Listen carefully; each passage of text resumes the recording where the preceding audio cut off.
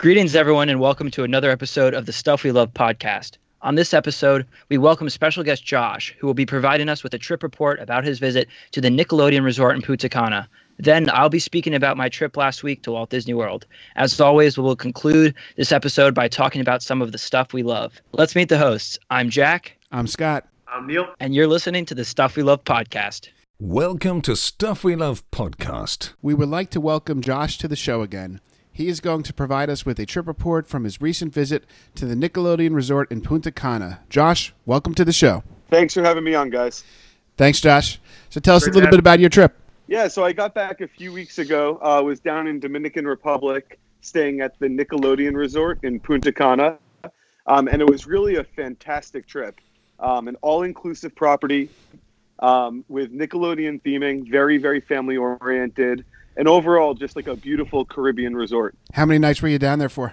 We were down there for 5 nights, so a nice little getaway in the middle of the East Coast winter. And is this an all-inclusive property? It is. So, I've only stayed in an all-inclusive maybe once before, but really it was a tremendous experience. They have about 10 restaurants on site, and like I said, all-inclusive, food, beverage, snacks. And so really, while you don't need to leave the resort, they have everything that you need there, from coffee shops to high-end restaurants, very casual family restaurants, really across the board, a wide spectrum of cuisines.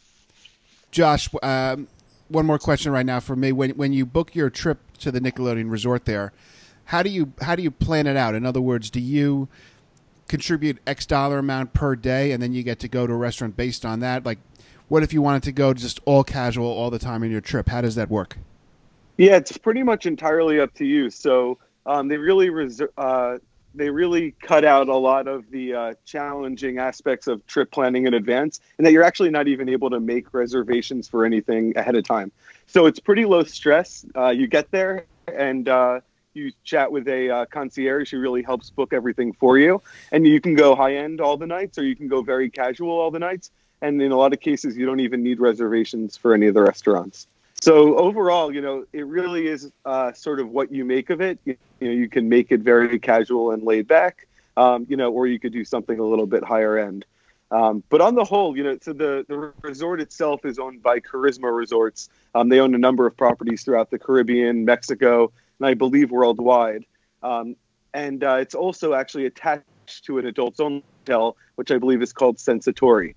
So we stayed on the Nickelodeon piece of the property, but they also have an adults-only section as well.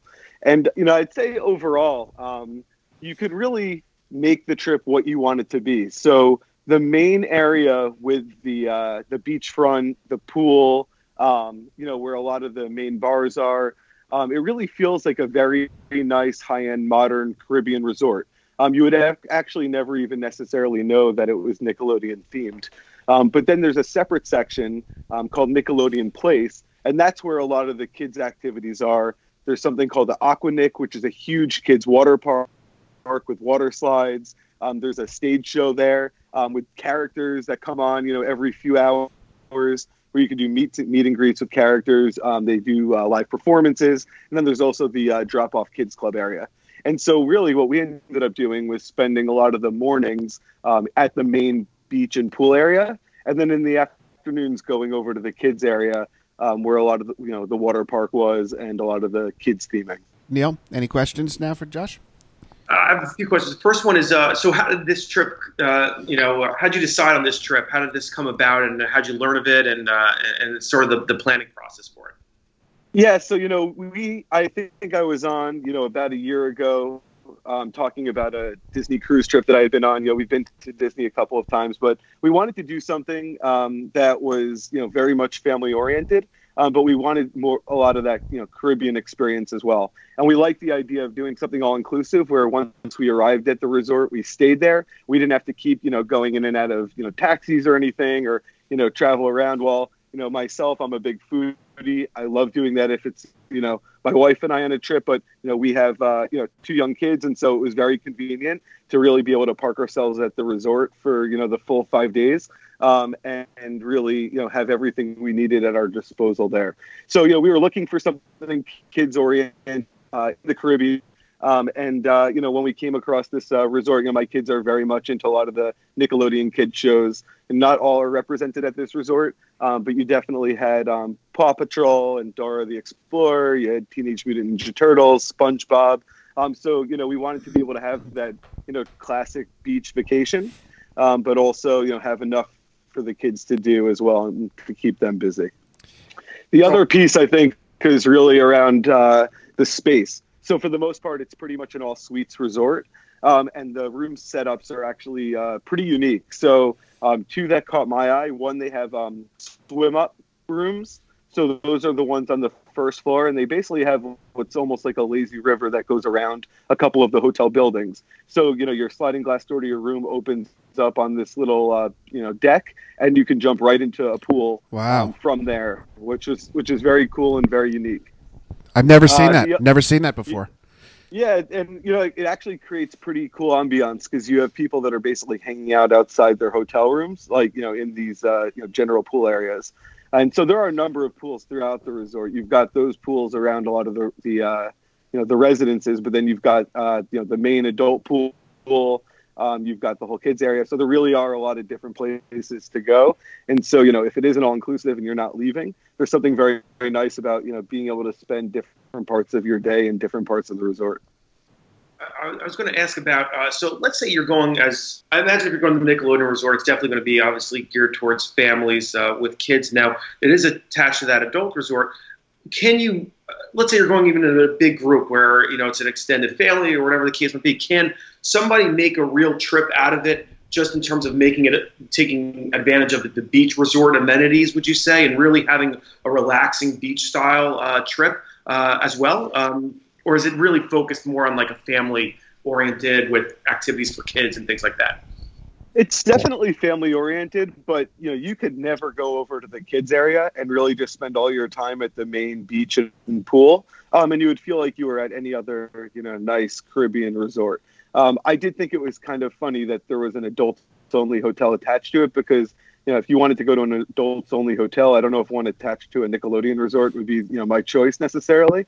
But, if you are going with an extended family and you've got some people that are looking for kid oriented activities and others, that may want something more low key, this can definitely hit upon that. And, I mentioned before, but really the range of the dining options, I think, also creates a ton of flexibility. So, they've got some, nicer high-end couples restaurants. They've got family-oriented restaurants like a burger restaurant. They have a space-themed restaurant with, waiters and waitresses walking around in spacesuits, intergalactic themed, an Asian or an Italian restaurant, coffee shop. So, really, I think there's upwards of 10 restaurants. And so, depending on the group that you're in, if you need to split up and, do different things depending on the needs of your group, you can do that. And how would you say the theming compares to when you're at a Disney or a Universal style property? How would you say Nickelodeon holds up to that?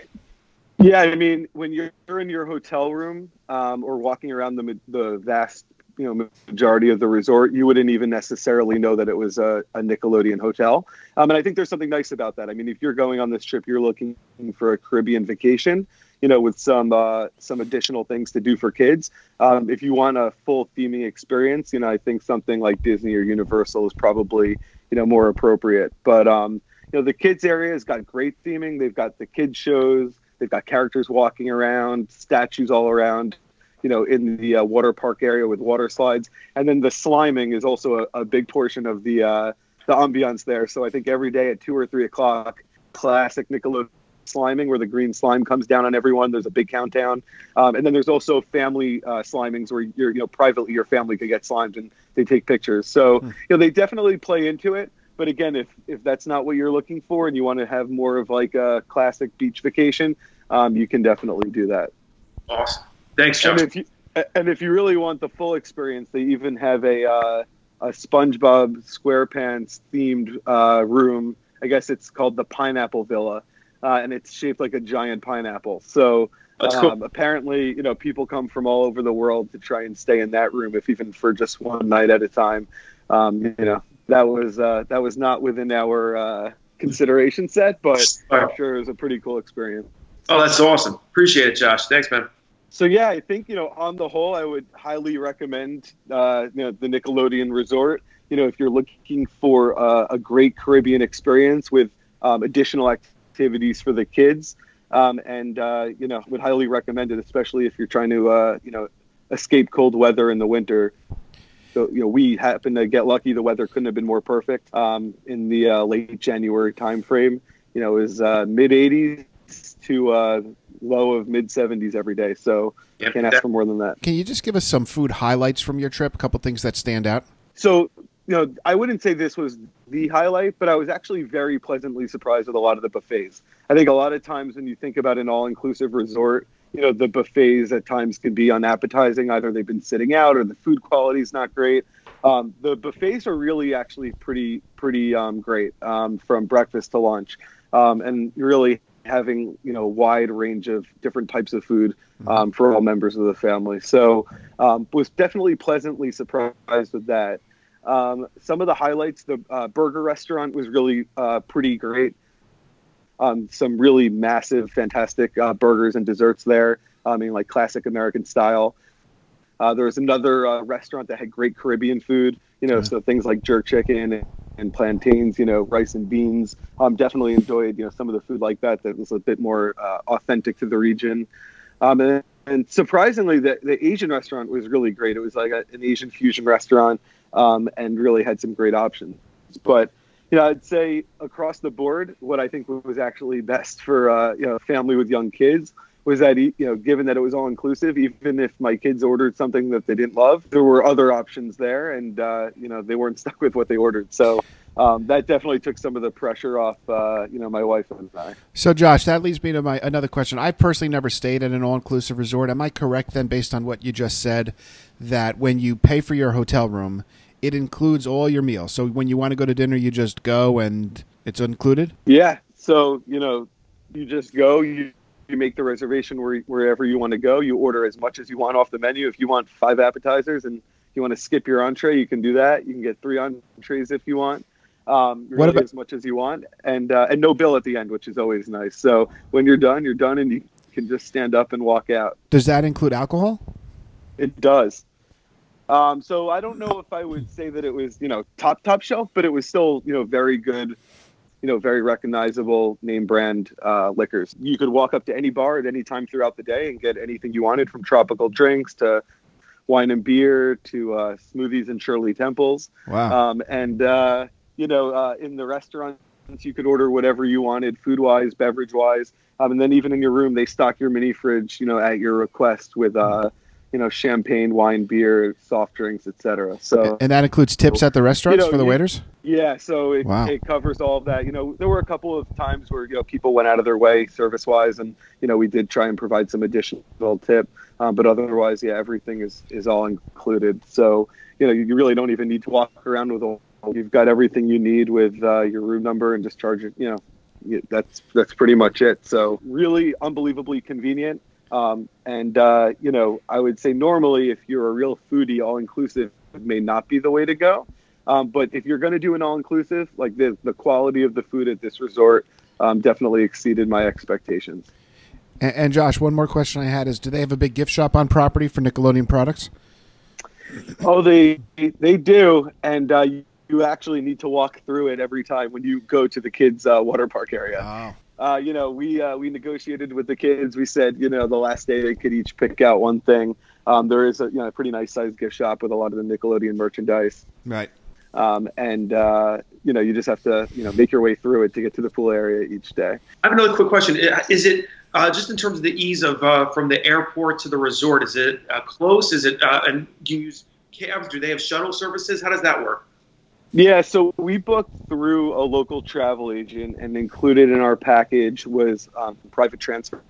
So we had an air-conditioned van that actually had Wi-Fi both ways to and from the airport, which was very convenient, really super nice and friendly drivers.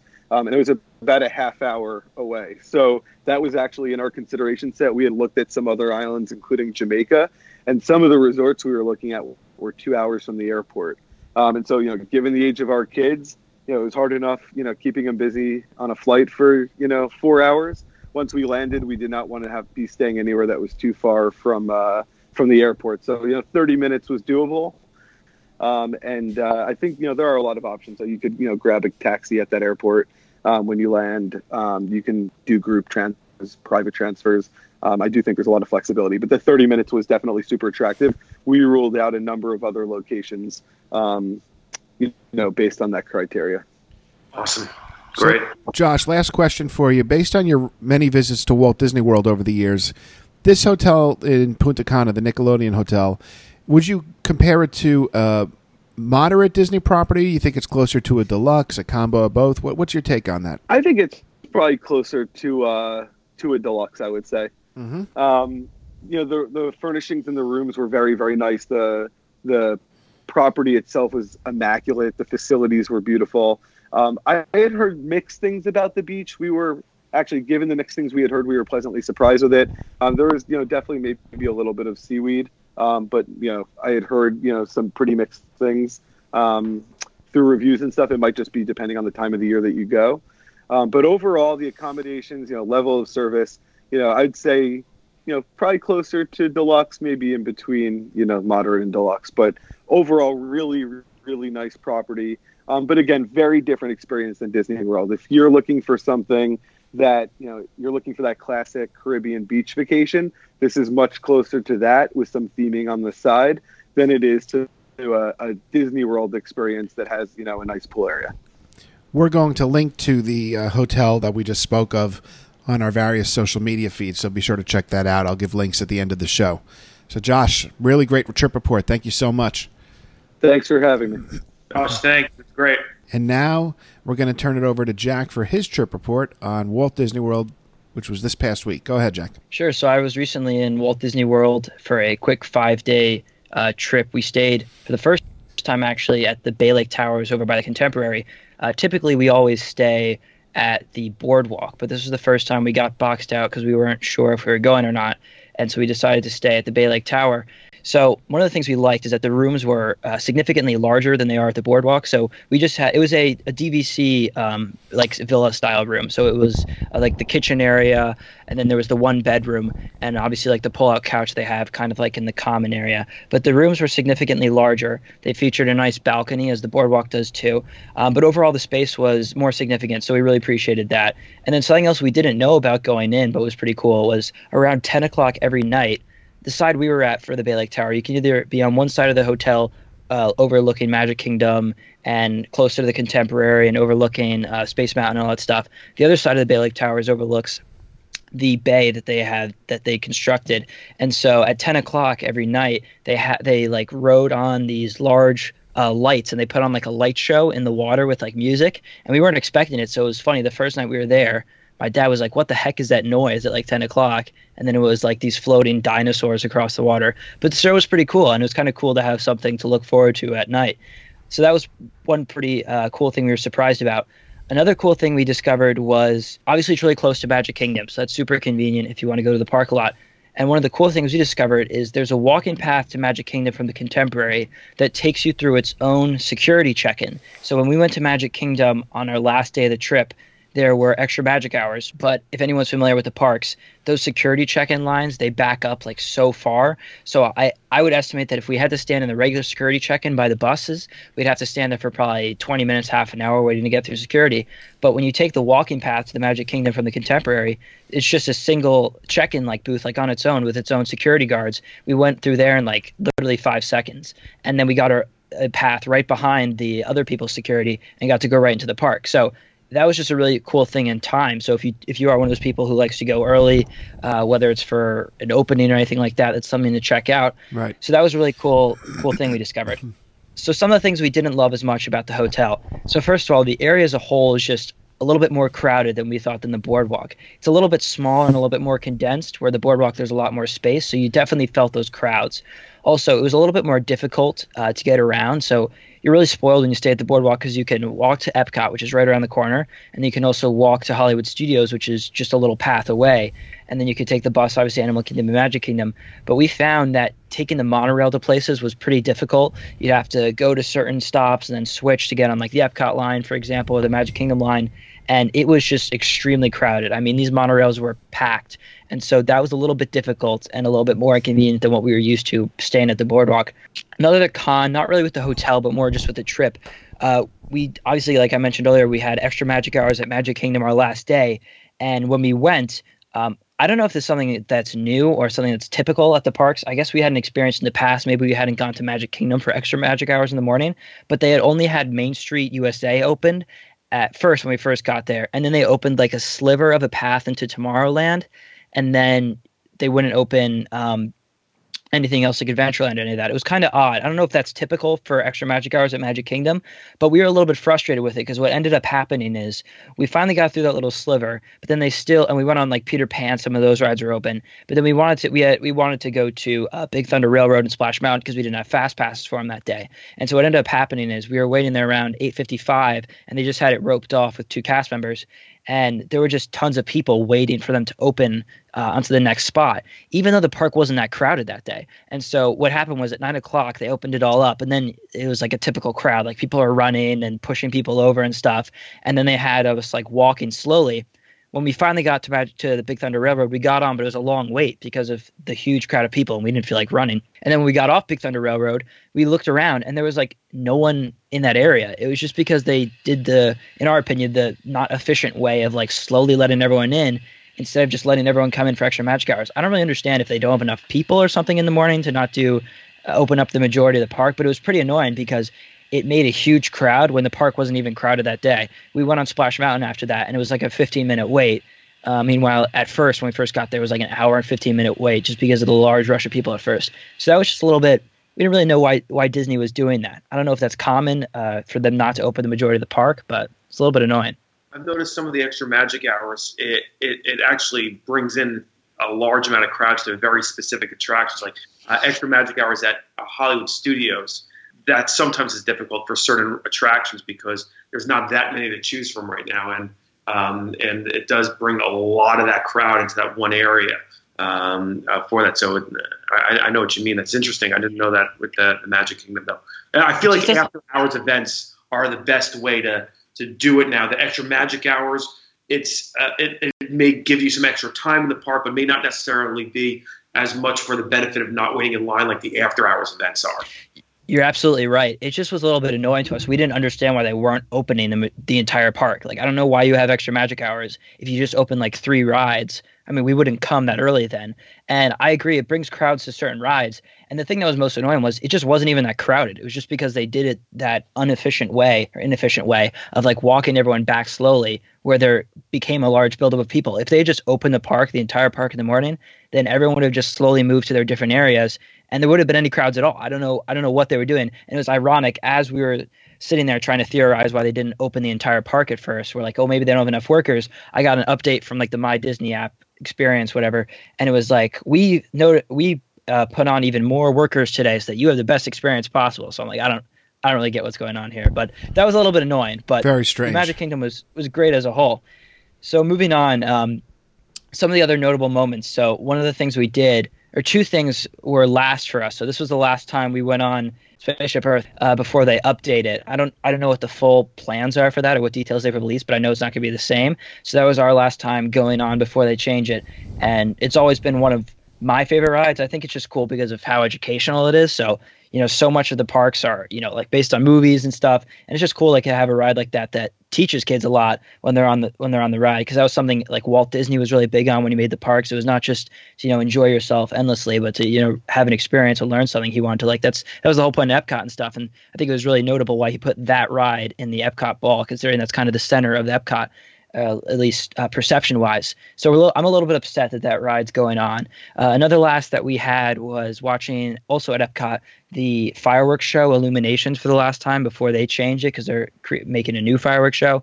And that was by far my favorite fireworks show of all 4 parks that I've seen over the past couple of years that we've been going.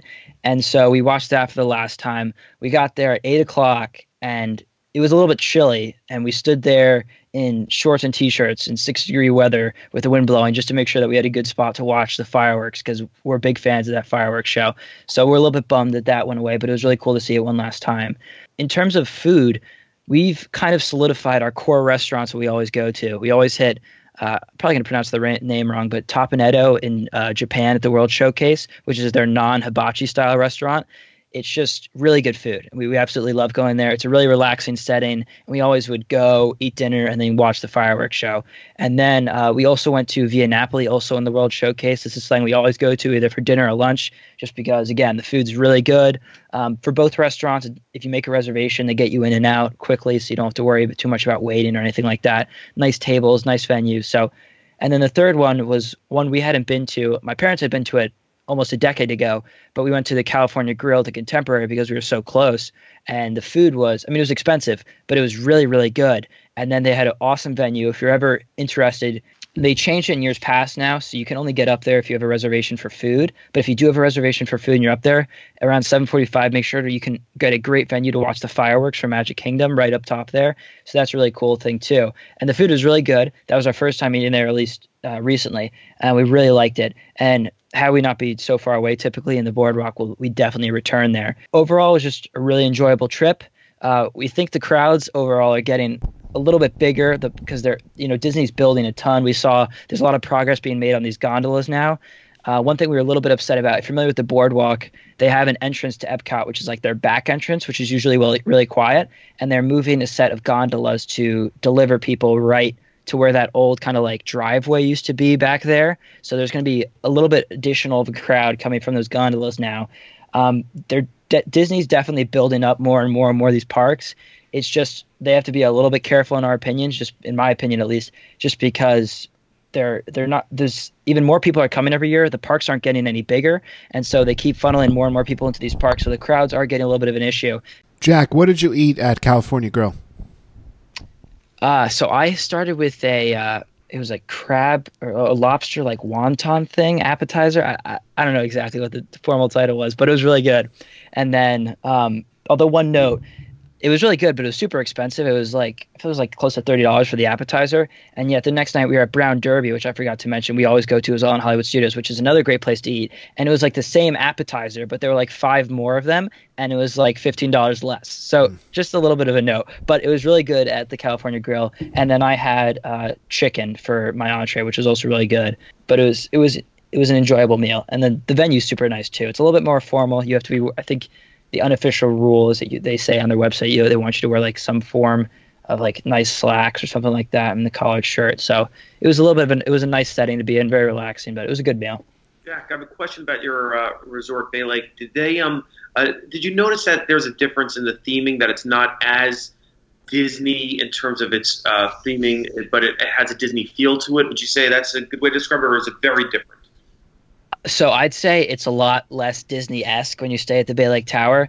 The rooms just seem like a really nice hotel room. There's not as much like there's hidden Mickeys at a lot of the other rooms. While they are in the Bay Lake Towers, they're just not as in your face as some of the other hotels are. So whether you like that or not, it's just something to point out. It's a little bit more just like a nice hotel. And one of the things we didn't like as much about it was Boardwalk. It's got like a great community aspect. Like you have that magnificent lobby, and there's always tons of people there. Bay Lake Tower is a little bit quieter in the sense that there's a small lobby when you check in, but then they expect you to do most of like, I guess, the community-esque things at the Contemporary. So it's just something. So you'd have to walk over across the little extension they have if you really want that. So in and of itself, the Bay Lake Tower, it's a little bit less, I guess, like homey, if that makes any sense, just because you feel like there's not as many people downstairs or whatever.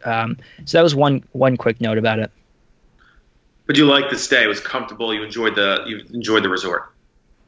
Absolutely, it was a typical Disney resort. You're really clean. Nothing to complain about. Hey, Jack, was the construction at Epcot noticeable? I know there's a lot going on there, and that they're nearing opening some parts from that. Was that something that impacted the visit to the park at all, or anything that you're able to note the progress of? I didn't see that much specifically. I know they're building the Guardians ride at Epcot. They're also building the Ratatouille ride, or at least in the plans of building that in France. There was a large like obstruction by that back entrance to Epcot. We only noticed it a little bit because we were obviously staying at the Bay Lake Tower, so we weren't coming in that way as much. I assume it's also due to the gondolas. If you're at Hollywood Studios and also Epcot, you can see some notable construction for the gondolas. But when we were there, we noticed they were running. Actually, they were testing them fully running. The only thing is they have covers over the actual gondolas, so you can't like see the designs on them. I guess they want to have some big reveal at some point. So that was the most notable construction that we saw. There's obviously at Hollywood Studios a lot of construction going on for Disney's Galaxy Edge, which they announced, Star Wars Galaxy Edge, which they announced is going to be opening on August 31st at Hollywood Studios.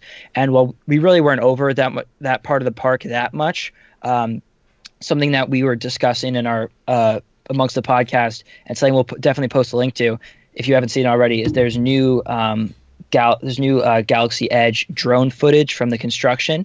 Right. And the progress looks absolutely amazing in terms of the theming and the overall experience. So it's definitely something we'll link to on the Instagram and online for people to check out because that was a big construction update they had.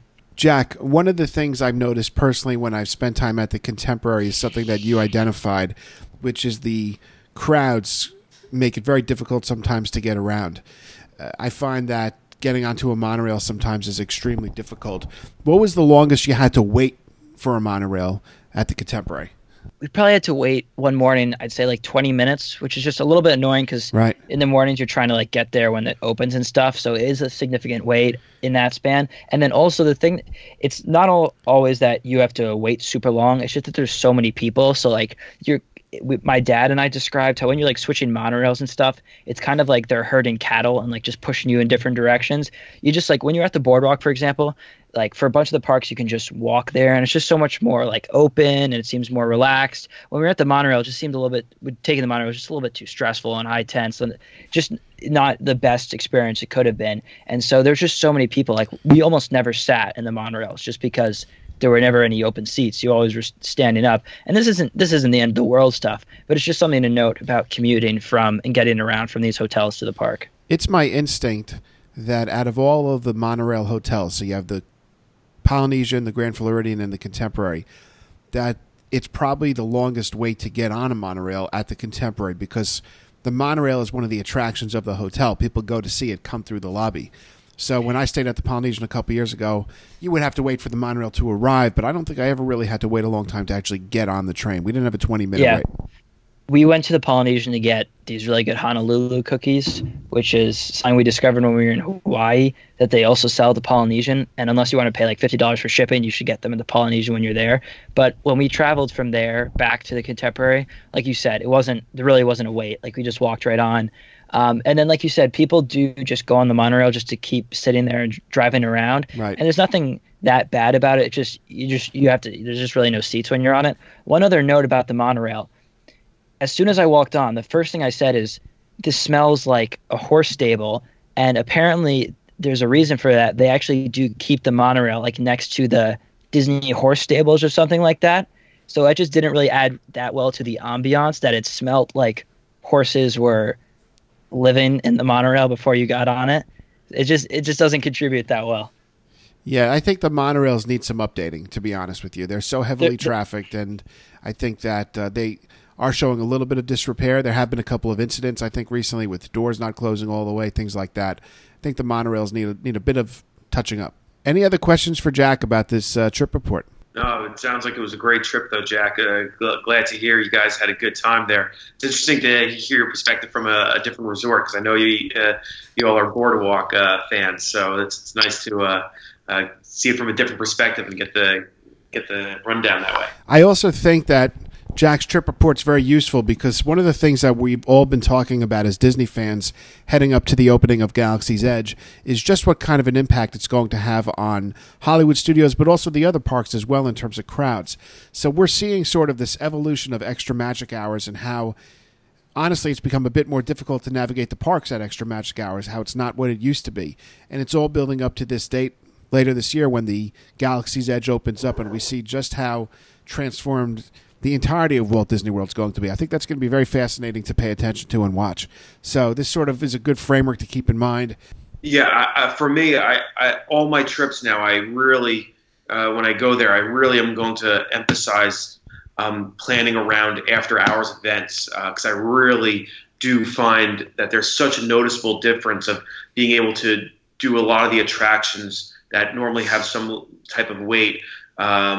That I'm nervous, especially after Star Wars opens, could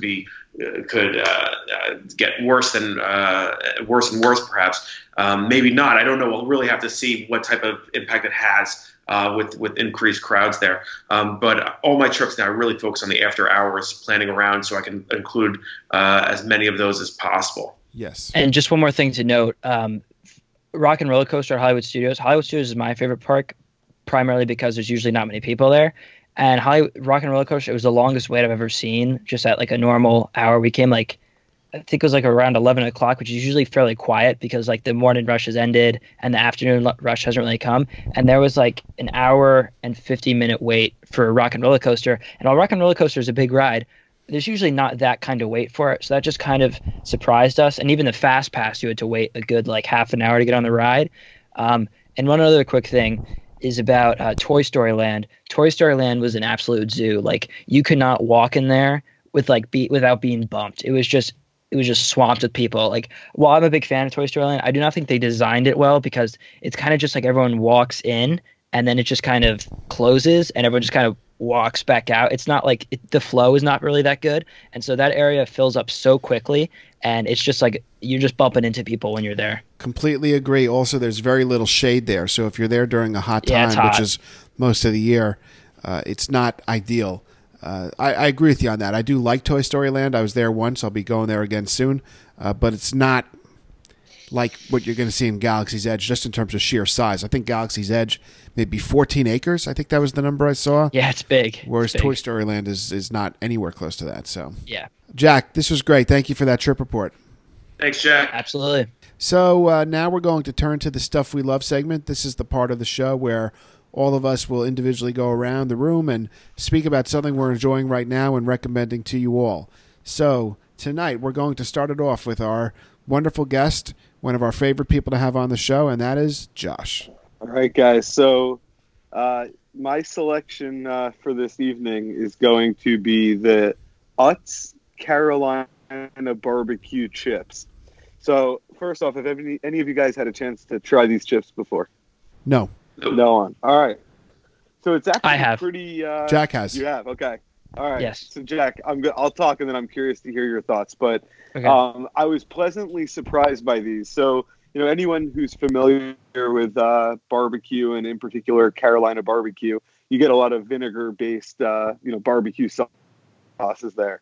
So what this chip is, it's basically a combination of a salt and vinegar chip and a barbecue chip, which simply creates the Carolina barbecue chip. And so I love this. It was absolutely packed with flavor. You get the tanginess from the vinegar, and then you get the great sort of sweet and smoky spice from the barbecue.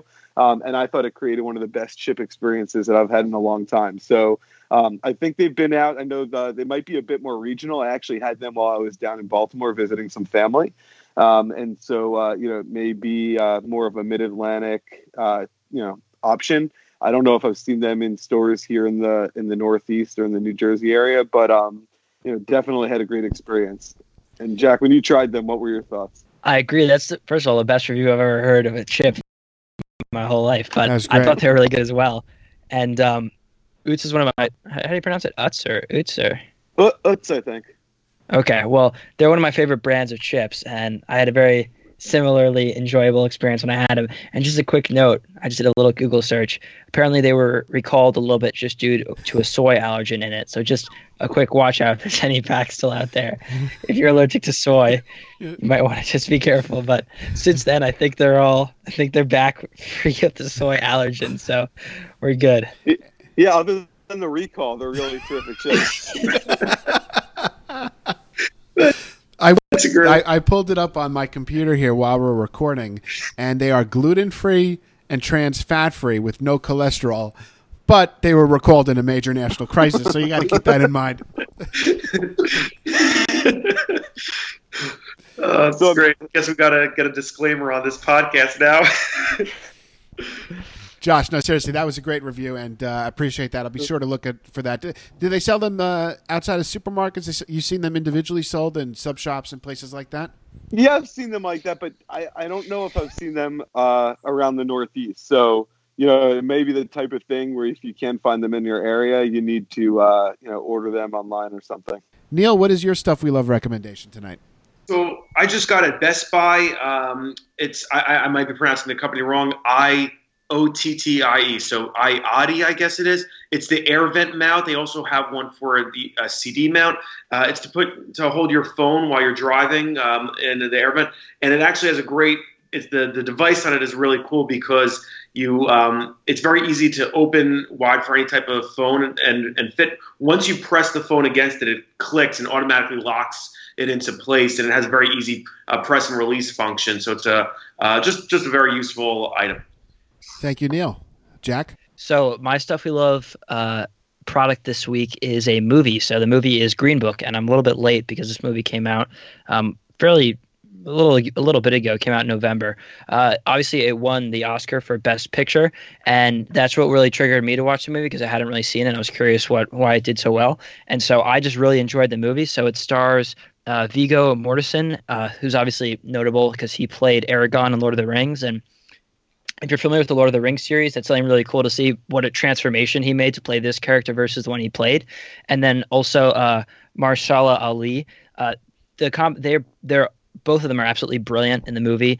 They just do such a good job in their roles, and the movie's super emotional and super inspiring. And for anyone who hasn't seen it, I highly recommend you do. And if you want to see a bunch of different movies that we recommend, not only that we've seen last year, but that we've seen coming up this year as well in these past couple months, you can go to our website, which Scott will plug later. We recently published our movie rankings page from 2018, which compiles about 10 or 13 of our top rated movies from this past year. And then for 2019, we'll be starting that as well with the most notable movie will be Captain Marvel, which just came out, and then add in pretty much all notable movies that'll come out the rest of the year that we've seen. So if anyone's interested in any of those movies or any movies to see, definitely check out that page. So this week for my Stuff We Love recommendation, I'd like to encourage all of you to go to the website for the online company, the Magic Candle Company. This is a company that is designed to sell products related to the scents from Disney theme parks and a little bit from Universal Studios. As you know, Disney and the theme parks go out of their way to have certain scents be recognizable in various attractions and locations. So the Magic Candle Company, what they do is they sell a variety of products such as candles, as the name suggests, and wax melts and air fresheners for your car. And they really do a good job at capturing the scents that are experienced in the theme park. So, for example, what I bought for my first purchase from them is a candle with the scent of the Polynesian Resort lobby. And it's very accurate, I might say. And the air fresheners, I bought a package of 4. One of them is a scent from Norway over at World Showcase. One is called Flying Over Oranges, which is the orange scent from the Soarin' attraction.